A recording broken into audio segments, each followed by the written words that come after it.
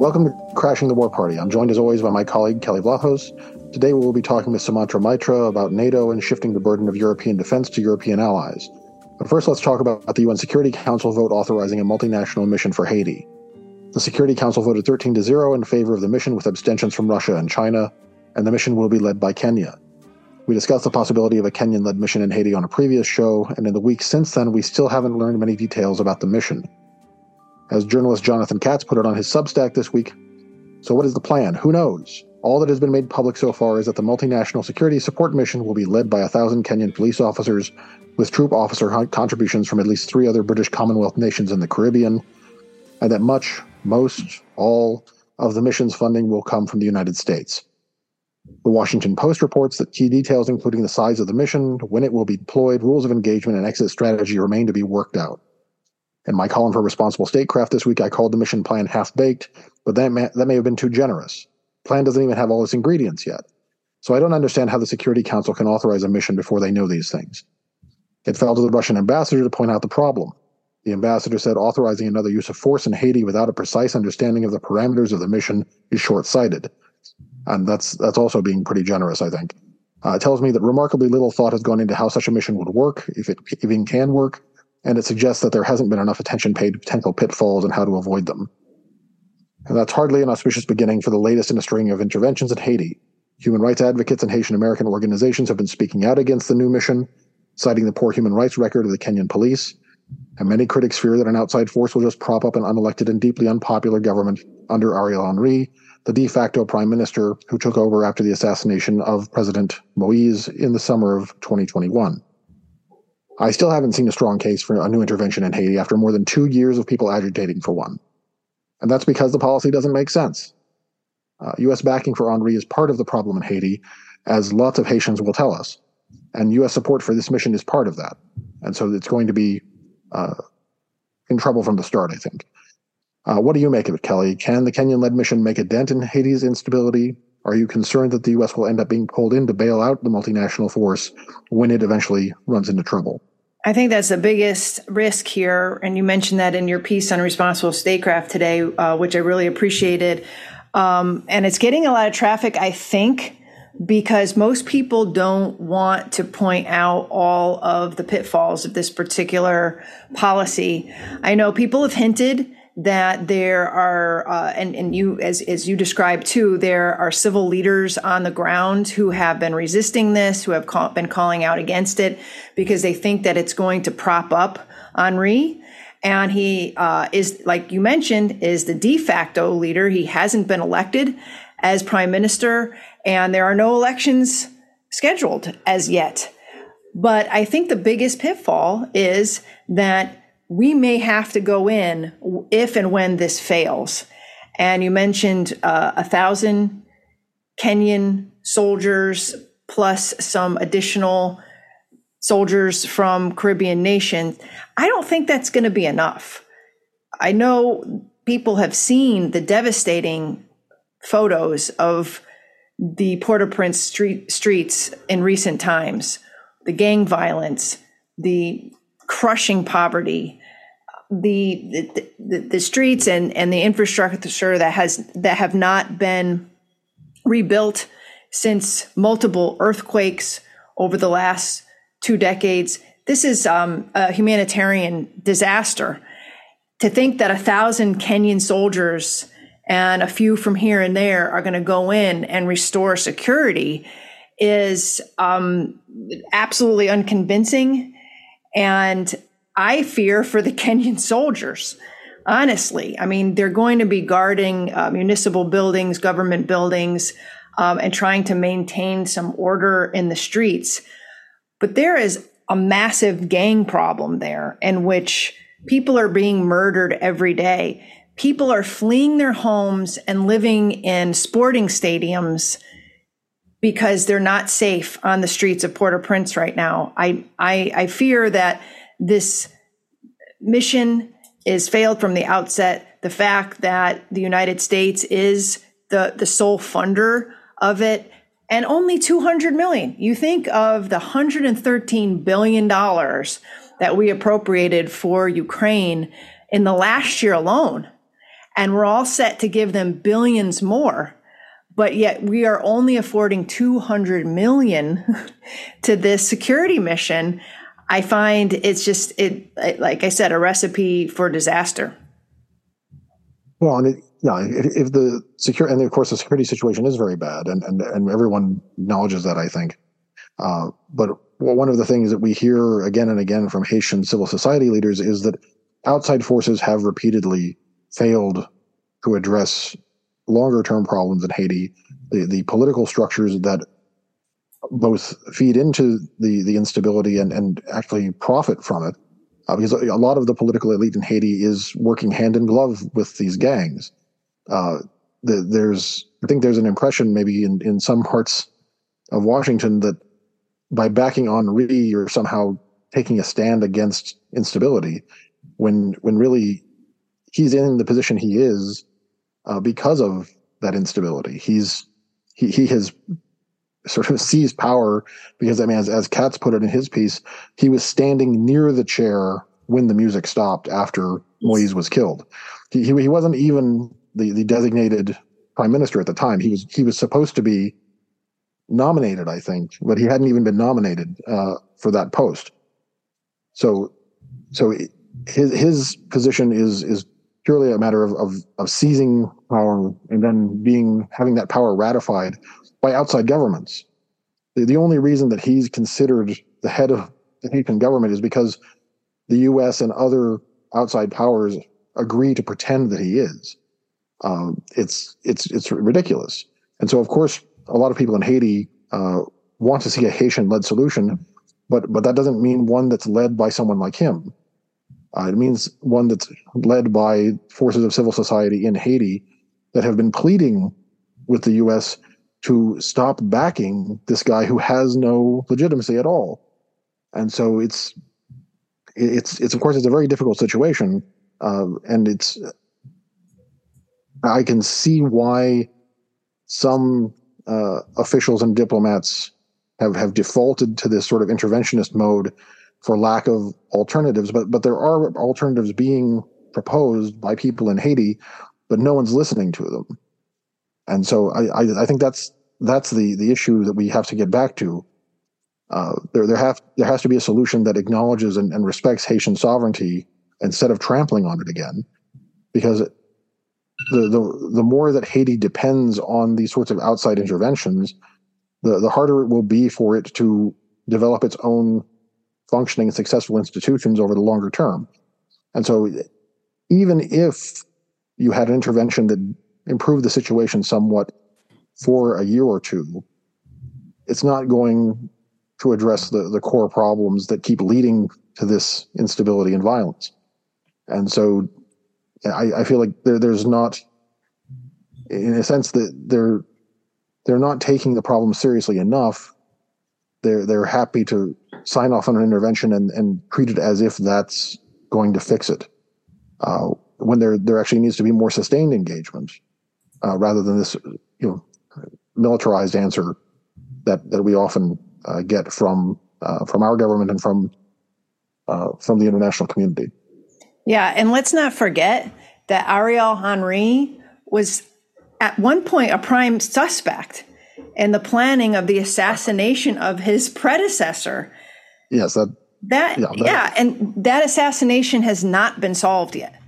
So this poor country has to live through the vicious murder of its president, an entire transformation in its government. It's now being run by an unelected person who worked in Henri's government, but was also a prime suspect. At least I'm looking at a CNN piece right now, at least back in February 2022, that he was being singled out. They said that there were a number of clues that were pointing to his alleged involvement in the assassination, both in plotting Moïse's death and in helping orchestrate the subsequent cover-up. So, I mean, this guy has a lot of red flags. And I think you point out correctly in your piece in Responsible Statecraft that by sending this outside security mission into Haiti will only result in propping up an unelected government there. And we have done nothing to encourage elections. We are all set to intervene, or at least push our allies and partners to intervene in situations, but not so much on the diplomatic front, the real work that it might take for an election, but also in helping the civil society, like, actually engage in their own security. And it's a conundrum. And I understand that, because these are one of these cases where you look at what's happening on the ground there and you're like, what can we possibly do? And you have a United Nations that seems committed to sending in some outside force. But as you point out, time and again, that has not worked in Haiti.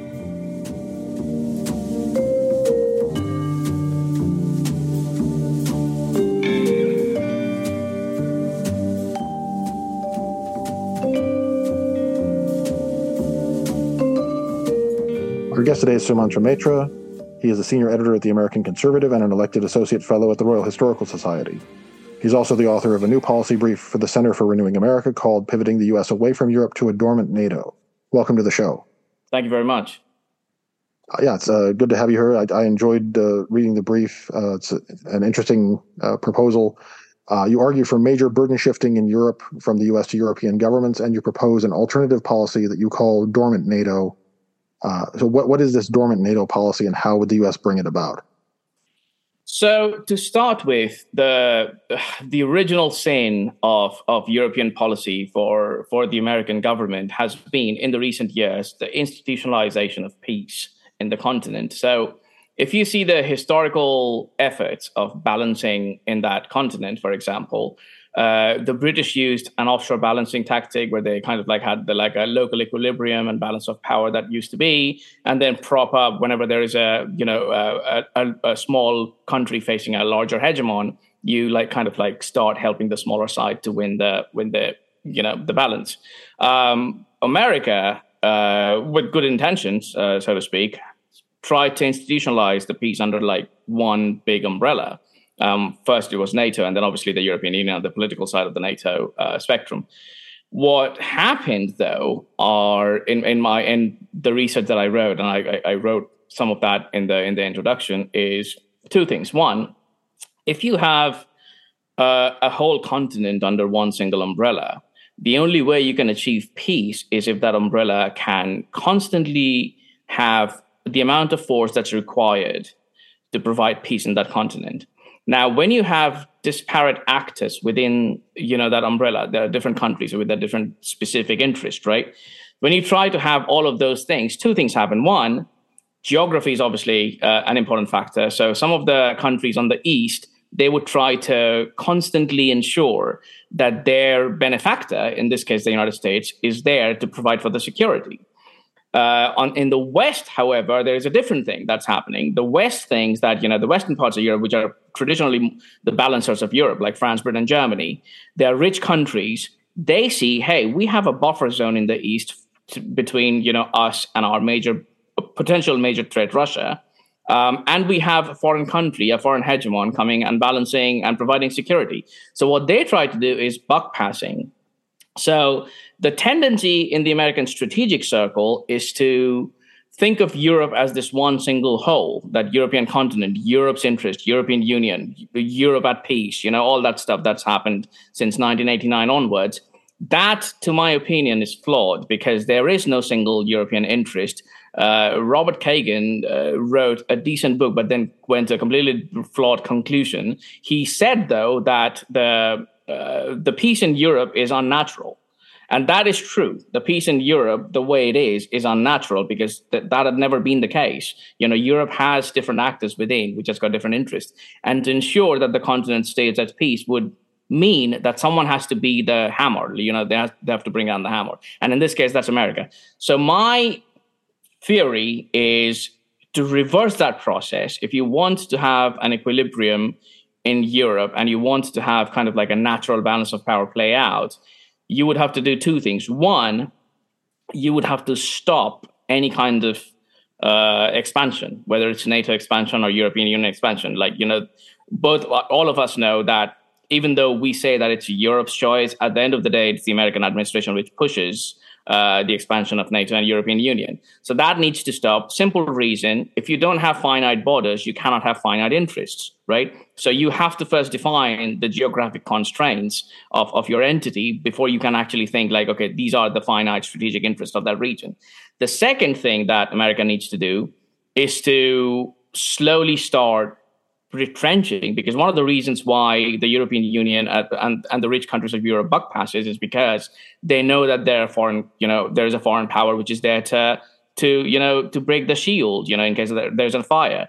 So to move out of the continent, to move the troops out of the continent, to have the logistics, the infantry, the armor, all the small things that Europeans can do by themselves, to move those things back to the European hand, to have a SACEUR who's a European instead of an American, to have British and German troops, for example, patrolling the Baltics.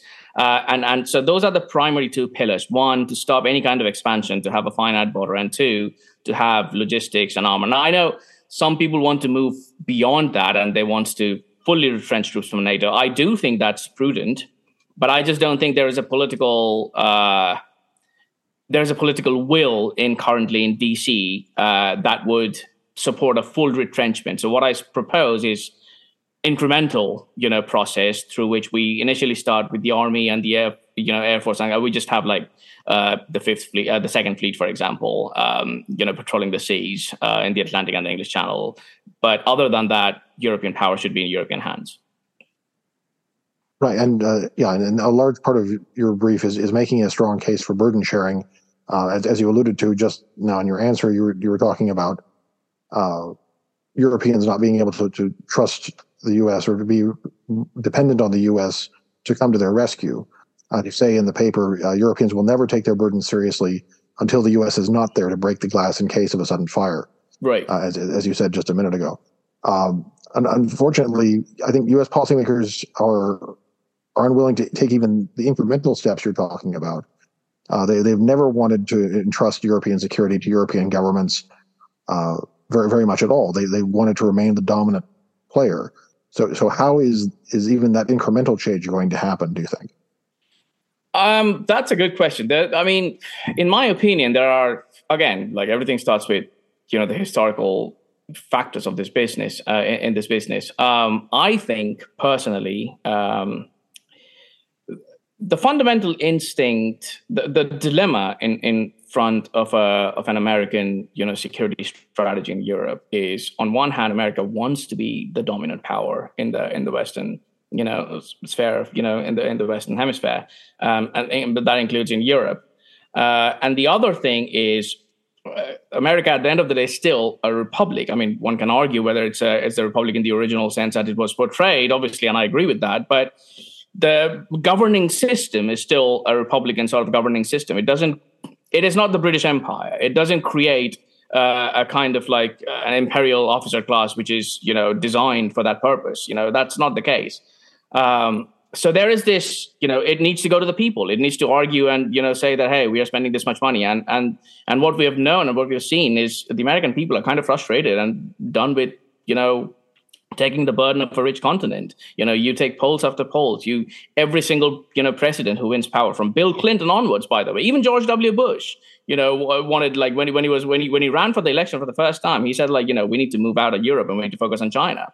Obviously, that changed, but the trend is clear. The American people votes for that candidate who wants to retrench, or at least partially retrench from Europe. Or at least, I don't like the word burden sharing, because there is never a shared burden. I tend to say burden shifting. You have to shift the burden to the Europeans. There is no sharing in this context. Europe is a continent of, even in a conservative estimate, a continent of 18 trillion GDP. Compared to their biggest threat, Russia, which is 1.8. That's 10 times the GDP of Russia. If they can't, if we cannot shift burden to a continent which has got 10 times the GDP of their potential rival, who would we shift burden to anyway? It's a funny concept. There is no sharing in this context. We just don't do it because we don't do it. If we do it, then they're going to pay. And okay, so that's part of the answer. The second part of the answer is, to the history question, there is this instinctive dilemma in the U.S. strategic community. Like it was there even before, but it's kind of like increased. Post Cold War, is that like we need to be the hegemon, we need to be the top dog in the European continent, but also we don't really like paying for them, so they have to pay. And I think that created some kind of weird understanding in the political circles where we discourage the Europeans to do, kind of things that would have helped us shift burden. For example, PESCO. When PESCO happened, it was the American pressure, which the Madeleine Albright first, even before PESCO, Madeleine Albright said that Europeans cannot duplicate, assets in the European continent. They have to buy American weapons. They have to buy American platforms.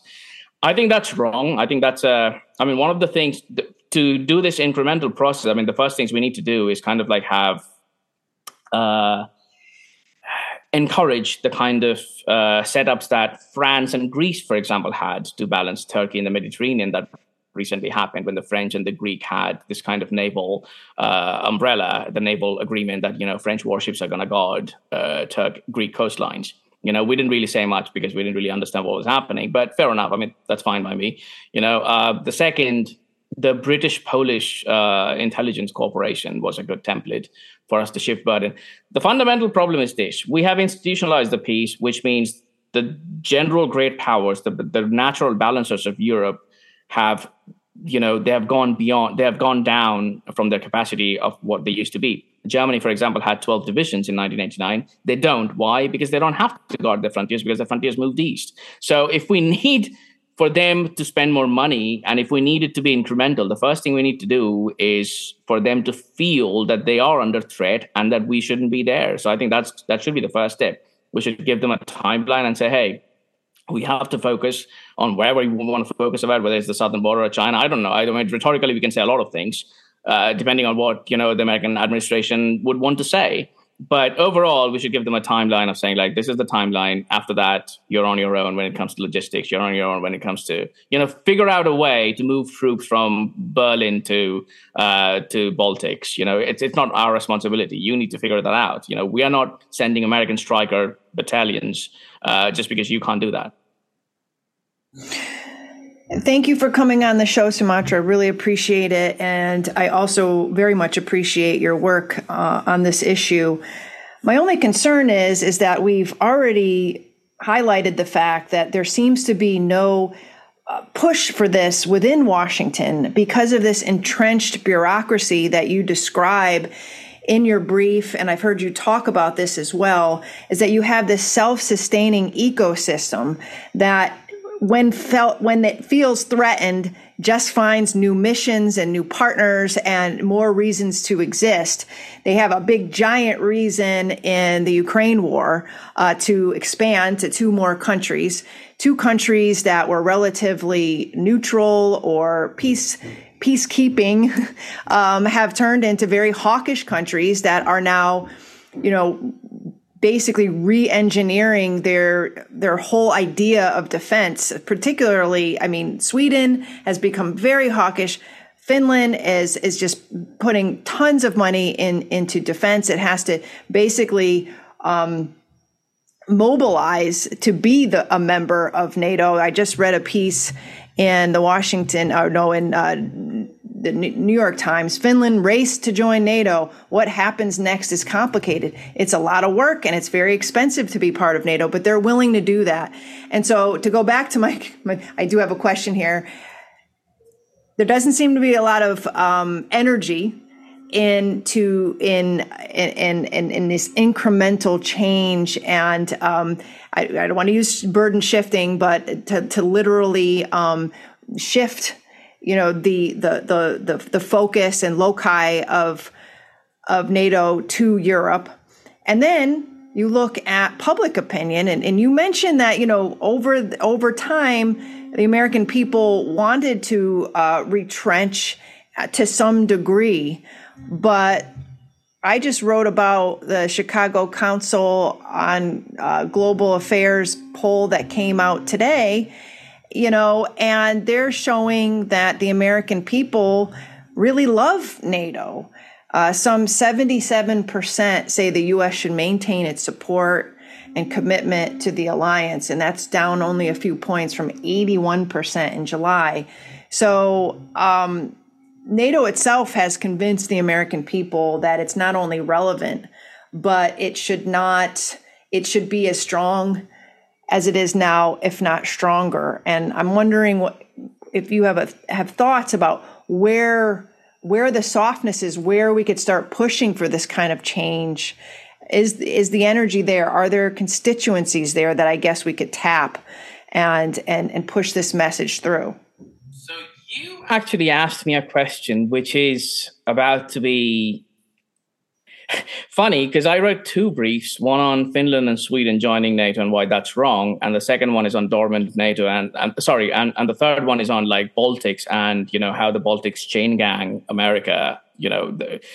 There's this fundamental idea in international relations that great powers decide foreign policy for smaller states. The counter argument is that is not often the case. I mean, if you see historically, it's the federatis who dragged Rome to war.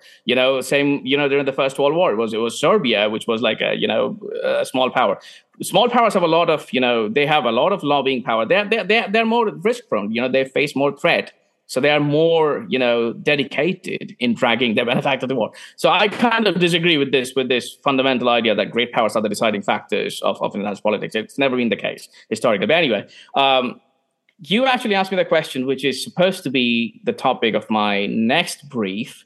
And I'm going to give you a brief outline of what I was working on. So when I was working on the Baltic and the dormant NATO paper, one of the things that I looked for is the expansion of NATO bureaucracy. That has happened. There are currently around 1,100 bureaucrats of NATO, which are civilian bureaucrats. And most of their jobs are not related to the direct remit of military balancing anyway. They talk about a whole bunch of stuff like Roe v. Wade. I mean, there was some NATO official in a meeting in one of the Baltic, I think it was Lithuania, or one of the Lithuanian embassy, who commented when the Roe v. Wade Dobbs' decision came out about how this is a factor and how that's going to affect American strategy and American foreign policy. But anyway, so fundamentally, you raised 3 points. Let me categorize it in that question. The first point is on American grand strategy. How do we push the Europeans from to shift our burden to the Europeans? So that's point number one. Number two, what happens and how do we balance the internal bureaucratic pressure that is constantly on any elected politician? There is this, I don't want to use the term deep state because deep state kind of sounds like a Turkish government where there's this room where people just sit and discuss. It's much more organic in the US. You don't need a smoke-filled room. You can go to the Pentagon and people just talk about the same language. There's this, Michael Anton once mentioned this term that you can find, and if you talk to anyone in the Pentagon about intra-agency consensus. Now, no one can define what that is. No one actually knows what that consensus is. People just know that there is a consensus, and that actually, and that actually happens in a very organic way. Most of the people who are coming out of the universities who are studying the exact same theories that they're, studying for the last 20 years. They're going in the exact same process. They're doing the internships in the exact same way. They're talking to the exact same people. It doesn't need to be like a smoke-filled room. It kind of organically develops that it's a hive mind in a way. The third point you mentioned is the informational hegemony, public opinion. Now, some of the questions in the polling, if you read, you would see very base questions. Like you remember when the no-fly zone issue happened, there were 72% support for no-fly zone, right? And then Stephen Wertheim and Will Rigger organized that letter where, all of us probably signed. You signed, I signed, it came out in Politico, where we actually explained what a no-fly zone is. Like you have to shoot down Russian jets. You have to actually suppress the anti-aircraft missiles which are based in Russia because they have got a 300-kilometer range. So you cannot have NATO jets flying over Ukraine unless you destroy those anti-aircraft missiles based in Crimea, which means, by definition, a war with Russia. The moment that was explained in that letter, public opinion went down. So what does that imply? What does that imply? It implies that there is this informational hegemony in the media system, in the media echo chamber, where you have the same kind of people getting quotes from Pentagon. You start morning TV, you see Wesley Clark giving a quote. It's absurd, but it is there. The problem with unipolarity is not just structural. Structurally, unipolarity, because unipolarity means you don't face any kind of external threat which directly infringes your homeland. You tend to make mistakes, and you tend to just move forward with that. Like you tend to be stupid because of unipolarity. That doesn't happen in multipolarity. So one of the good things that's happening is structural, because we are moving automatically in an era which is going to be like a pre-World War Europe. The structural pressures would be visible, if not today, tomorrow. It's going to happen eventually. It's already happening in some ways. The fact that we couldn't do anything in Syria is a sign of structural pressure. We are not going to go to war over a base in Syria. We are still there around, but we are not directly fighting Russians, because of multipolarity. The fact that we are not already sending an aircraft carrier to Taiwan, even though not for lack of trying, is because there are structural pressures, So eventually, with the decline of relative power of the United States and the more bloated economic situation, that structural pressure is going to come. The second problem of unipolarity is not structural, it's domestic. The problem with unipolarity is, because of unipolarity and because of the 20 years of reflexive ideas of, that goes on, especially during the war on terror, like the people tend to forget that the expansion of bureaucracy, where people are, talking about liberal values, and they happened under George W. Bush. There was this, I think it was 36% increase of civilian, leadership in the Pentagon, who are just essentially human rights grads from different universities. That is the only language they understand. It goes back to the base of the problem. What are they teaching? What are they talking in the media? They're teaching those things in the university, and they're talking those things in the media. How will the public opinion change?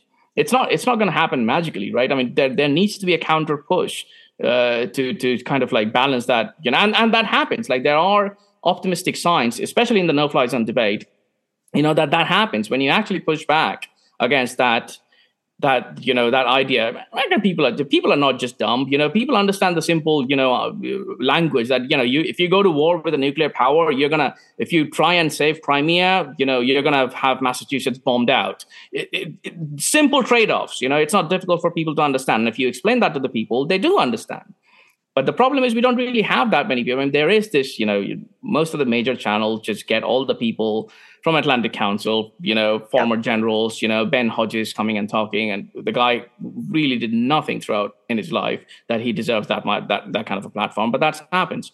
So it's a multi-causal thing. I cannot say that which one needs to happen first, but I do think the domestic causes can be balanced easily before we move forward with the retrenchment abroad. So what I mean is cutting down on the NATO and NATSEC bureaucracy, cutting down on the human rights programs, cutting down on US aid. These are the kind of things that's in the hand of the president. That's easily doable, and it doesn't matter who's going to win. The top three Republican candidates, they might not be perfect, but they're all, sounding the same things. We're going to cut down US aid. They're also saying that we're going to go to war with Mexico. That bothers me. But at least on Ukraine and on US aid and all these kind of issues, they're sounding and they're talking in the language that we kind of like listening to. So that's fine. That's a good thing. There needs to be a counter elite when it comes to the media. There needs to be one of the things that I read recently is a major left-wing donor, and I'm not going to name, bought I think around 150 or something like that local newspapers. We don't see any kind of thing happening on the right, which is similar to that. Those are the kind of things that would happen. Point. Yeah, how many people are just buying or funding small magazines in Raleigh, North Carolina, which would, if you want a libertarian or even a paleoconservative foreign policy, you need to have a libertarian and paleoconservative localist movement that would support that. That's not happening. Yeah. We are dependent on the Leviathan to cut down the Leviathan. That's not that life isn't like that. I don't know. I mean, I think the local factors needs to be balanced first when it comes to the national security bureaucracy, and at least when it comes to the information hegemony. There are good works done. I mean, obviously the signs are there. Like, the Warren Davidson's Define the Mission bill got 119 support. That's optimistic. That didn't happen in the last 20 years, and that's a good sign. So I think those things need to happen first before we can move on to more base foreign policy. Well, and I know we only have a minute or two left, but one of the things where I think that we could start making an impact is pointing out all of the problems of NATO that the Ukraine war have exposed, as opposed to the alternate argument, which is NATO is as necessary as ever, if not more so, because of the Ukraine war. And I'm specifically pointing to the fact that they're already running out of ammunition. The weapons that they're giving Ukraine are often in disrepair or second rate. They've promised to put 300,000 troops closer to Ukraine as a result, and nobody knows where they're going to come from. There was a piece in the New York Times recently about all the challenges that NATO faced, not only with stockpiling, but the sharing, the networking of all the disparate weapon systems and radar and monitoring the tech. It's not a well-oiled machine the way that that's broadcast by the predominant media. I mean, apparatus.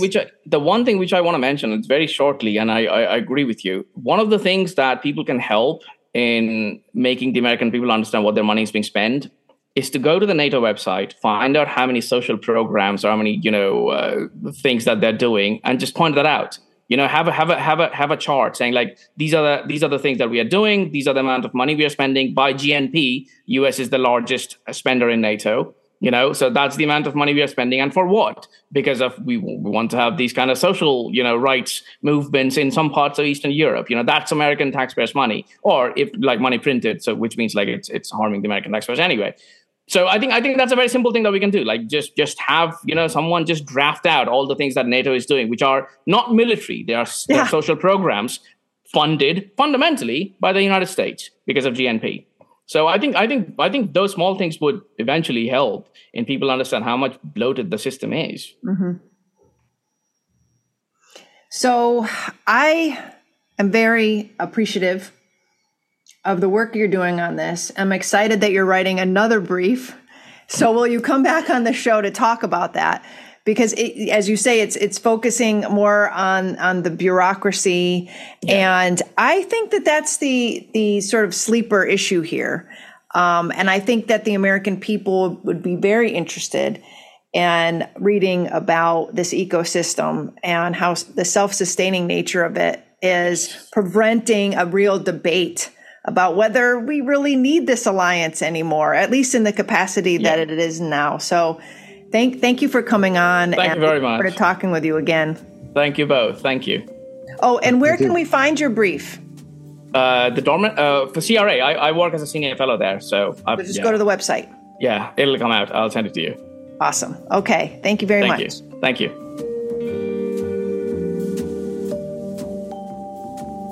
Thank you again for tuning into today's episode.